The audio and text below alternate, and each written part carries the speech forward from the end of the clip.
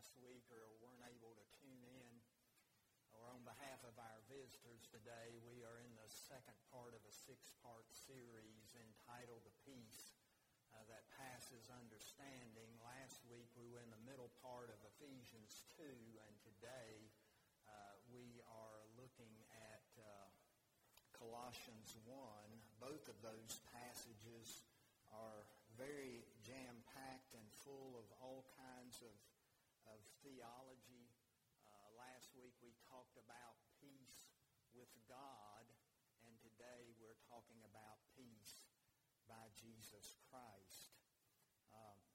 The text is printed for you on your bulletin. It is a short reading, so I think we'll use this as a unison reading together. Let us read the Word of God. He is the image of the invisible God, the firstborn of all creation. For by him all things were created in heaven and on earth, visible and invisible, whether thrones or dominions or rulers or authorities. All things were created through him and for him. And he is before all things, and in him all things hold together. And he is the head of the body, the church. He is the beginning, the firstborn from the dead, that in everything he might be preeminent. For in him all the fullness of God was pleased to dwell, and through him to reconcile to himself all things, whether on earth or in heaven, making peace by the blood of his cross.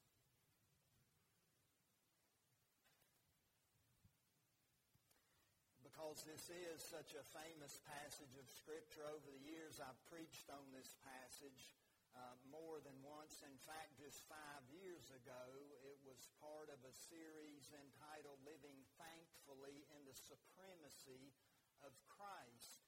And on that particular occasion, we took more of a look at the first part of this text, where we find out that Jesus is the Lord of the universe. But notice that the second half of our passage has to do with the church. We can see how it sort of changes gears there as it begins to talk about how Jesus is the head of the church. He's Lord of the church, and that's the section of this passage we're dealing with today. In other words, all of these lofty phrases in the first part of this text are not just abstract thinking by Paul. He has a purpose with these words, and we can see how this latter part of our passage brings this wonderfully preeminent cosmic Christ down out of the universe, right down to the flesh and blood of earth, where his blood flows when he was nailed to the cross. This cosmic Christ left his rightful place with God the Father and took on the form of flesh and has written salvation history through his life story on this earth, a salvation from which we benefit, even as he is Lord of his church even today. And I must confess that as we get into this sermon today, you're probably, if you heard last week's sermon, are going to think, that sounds a lot like what he said last week. Is he just giving us leftovers? Warmed up a little bit? Well, it may even remind you, if you're old enough, of that old Herman's Hermits tune back in the 60s, I'm Henry VIII, I am. Now, how would it remind you of such a ridiculous song? Well, at the end of the first verse, what do they sing? Second verse, same as the first. How that ever made it to a number one song in America, I'll never know. And if you're young enough that you're wondering, what in the world is he talking about? You haven't missed anything if you've never heard that song. Well, today it's not second verse, same as the first, but we will see a lot of the same words here in Colossians 1 that we saw in Ephesians 2, especially words like cross and blood and peace and the whole concept of reconciliation. But in the context of last week's passage, this peace with God, which made reconciliation with God possible, was, yes, not just with God, though. We found out that, yes, there's a vertical reconciliation going on that God has made possible through Jesus' work on the cross, but there's also a horizontal reconciliation where we're reconciled with one another. And Paul's particular emphasis in Ephesians 2 last week was this peace that had to do with the creation of a new humanity where Jews and Gentiles were combined together to form one new humanity because the dividing wall of hostility had been broken down by Jesus' work on the cross. And that's great. But in today's passage, we see something a little grander in scale than being reconciled to God and to one another, as if that isn't enough. Today we see reconciliation of all things, whether on earth or in heaven, because of the peace that Jesus manufactures by the blood of his cross. And this latter section of our text, talking about how Jesus is Lord of the church, begins in verse 18, where we read a moment ago that Jesus is the head of the body, the church. He's the beginning, the firstborn from the dead, so that in everything he might be preeminent. And we can see that his lordship over his church is expressed in the three titles this verse holds: the head, the beginning, and firstborn. This description of Jesus as the head of the church should be self-evident to us. Paul, uses the metaphor of a body a lot to talk about the church in lots of his other letters. And we understand how important the head is when we look at our own life. The head is where life is found. Without the head, you don't have life. Lord forbid, you cut your hand off. You can still live. Or if your leg's amputated, you can still live. Take a kidney, you can still live. But not the head. You have to have the head for life. And not only that, but just think about all the direction and guidance that we have from our brains through these wonderful eyes and ears and nose and so on and so forth that God has given us. Then this term beginning means that Jesus initiated the church. His coming made all the difference in the world, just as the coming of his Holy Spirit made such a difference. We can read about that in Acts 2, where these disciples are scared and all gathered together in that upper room, and when the Holy Spirit comes upon them, all of a sudden they're out in Jerusalem proclaiming the good news of the gospel. And Jesus makes that difference today in the church by the power of his Holy Spirit, just as he does in our own individual lives. And then we can also see that he's the firstborn, which of course does not speak to his being created. We know that Jesus has always been. He's eternal, just like the Father, just like the Holy Spirit. John tells us at the beginning of his gospel, in the beginning was the Word, and the Word was with God, and the Word was God. This term firstborn speaks to his preeminence. It's like we see in the Old Testament where the firstborn son had everything going for him. He had it all. He had the blessing from the Father. He had so much going on, and that's what Paul's referring to here, his rank and honor as the only Son of the living God. But that's not all. It also speaks to the fact that Jesus entered the realm of the dead through his death on the cross, and he defeated death and the grave through the resurrection. Paul speaks to this in 1 Corinthians 15 when he writes that Christ has been raised from the dead, the first fruits of those who have fallen asleep. You see, the resurrection acts as an exclamation point on the preeminence Jesus already had.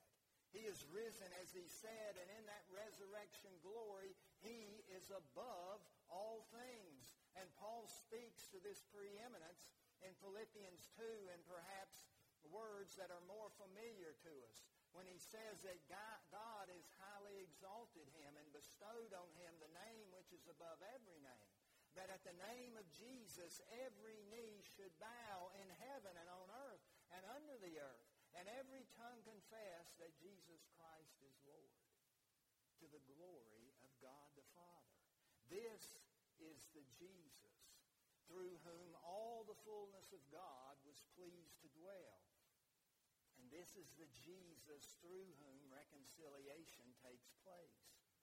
And as we just barely mentioned last week, this concept of reconciliation speaks to a relationship that has been broken. It's a relationship that's messed up. It's a relationship that needs help. Our relationship with God has been destroyed by sin. That's why we need reconciliation. And we can see such a moving description of how badly this relationship with God has been hurt right there in Genesis 3, as Adam and Eve literally try to hide from God. You know, they've had a face-to-face relationship with their Creator. And when they sinned, when they committed disobedience, all of that is wiped out. And they're hiding. Well, our relationship with the one who made us is broken because of the sin in our lives. Now, as I just barely hinted last week, this word reconciliation was used a lot in Paul's day and time to talk about the marital relationship. In other words, Paul is bringing that term right out of what we might say family counseling in some way or another. You know, that's the word he chooses to use here. And it was talked about especially when a couple was having trouble and they had separated from one another. And if they managed to work through their problems and put one another first, they were able to come back together.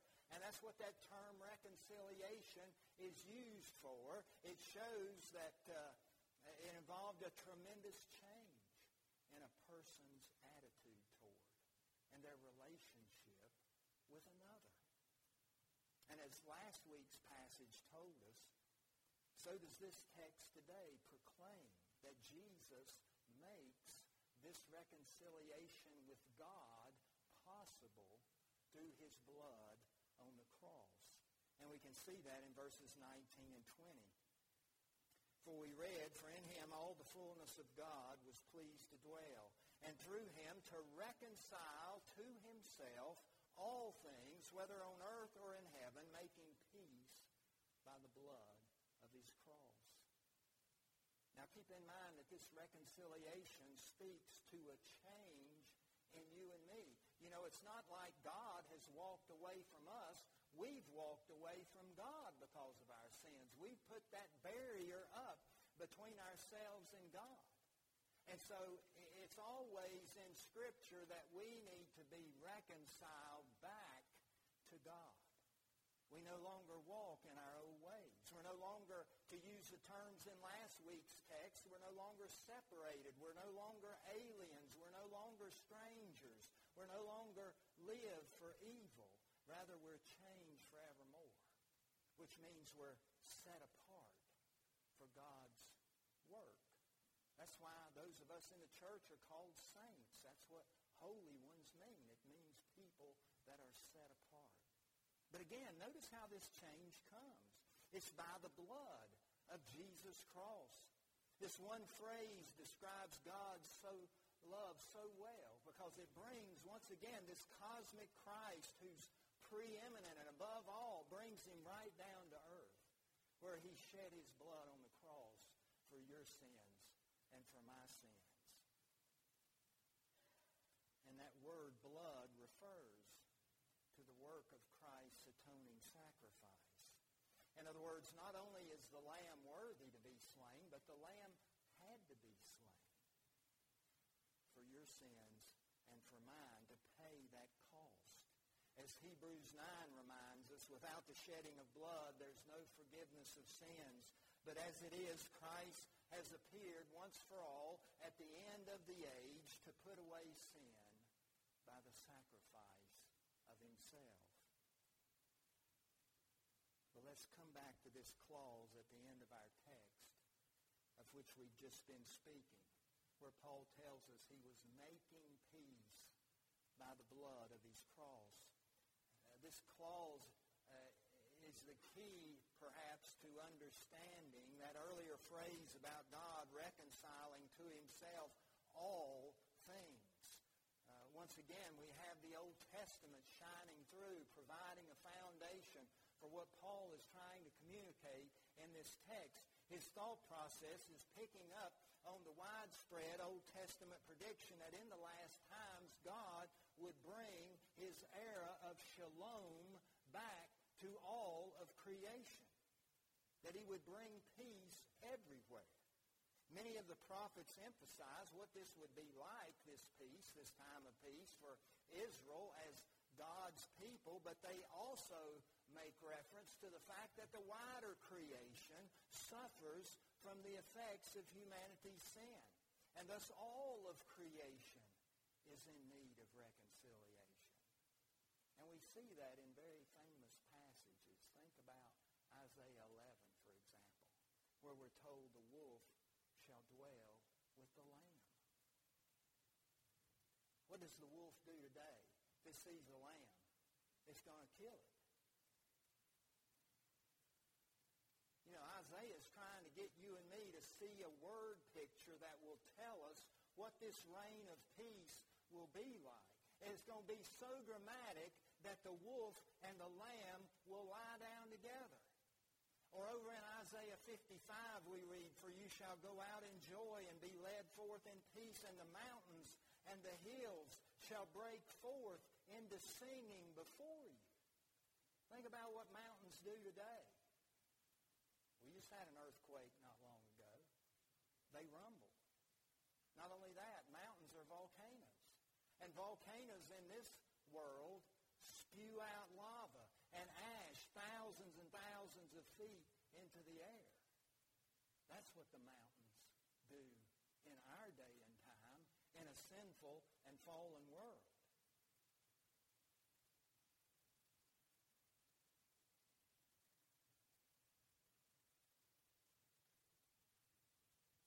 But Isaiah says, "The mountains and the hills before you shall break forth into singing."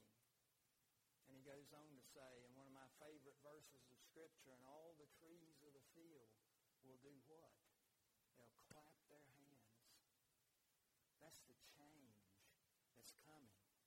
Instead of the thorn, he says, shall come up the cypress. Instead of the briar, shall come up the myrtle. You know, God told Adam in Genesis 3, because of the effects of sin, you're going to have thorns and thistles. They're going to be weeds and everything. It's going to be hard for you to get ahead. But we'll have no more of that in that reign of peace. The Apostle Paul has this sort of teaching in mind in Romans 8 and gives us a brief primer on it when he tells us that the creation was subjected to futility. He says the creation itself will be set free from its bondage to decay and obtain the glorious liberty of the children of God. We know that the whole creation has been groaning together in travail until now. I'm sure you can see how these verses and this picture that I've just described for you takes care of reconciling all things on earth. In other words, it's not just people, but it's all of the natural world as well. But what about reconciling all things in heaven? That's what Paul also says in our text. What in heaven needs reconciling? Paul's talking about the spirit world. And he has in mind a great cosmic battle that took place at the cross of Jesus Christ. And through the cross and his subsequent resurrection, God has won the war. There are still battles to come, but the war has already been won. And Paul talks about this in a clearer way a chapter over in Colossians 2:15 when he says, "He," meaning God, "disarmed authorities and put them to open shame by triumphing over them in Jesus Christ. You know, Paul is envisioning a Roman triumph, that parade when the army has had such a wonderful victory that they marched their enemies into the city of Rome in front of the Roman people. And Paul's saying, this is what God the Father has done through His Son, Jesus Christ. He's triumphed over all the authorities and the powers of the spirit world.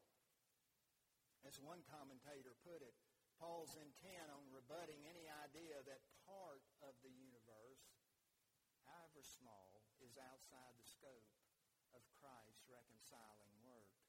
And especially he stresses that there's no alien power or hostile spirit force which can work havoc against the church of Jesus Christ. This is what Jesus is telling us himself when he says, I will build my church and the gates of hell will not prevail against it. Those spirits, wherever they're found, those powers, those authorities, they cannot hold forth against the church of Jesus Christ and His power.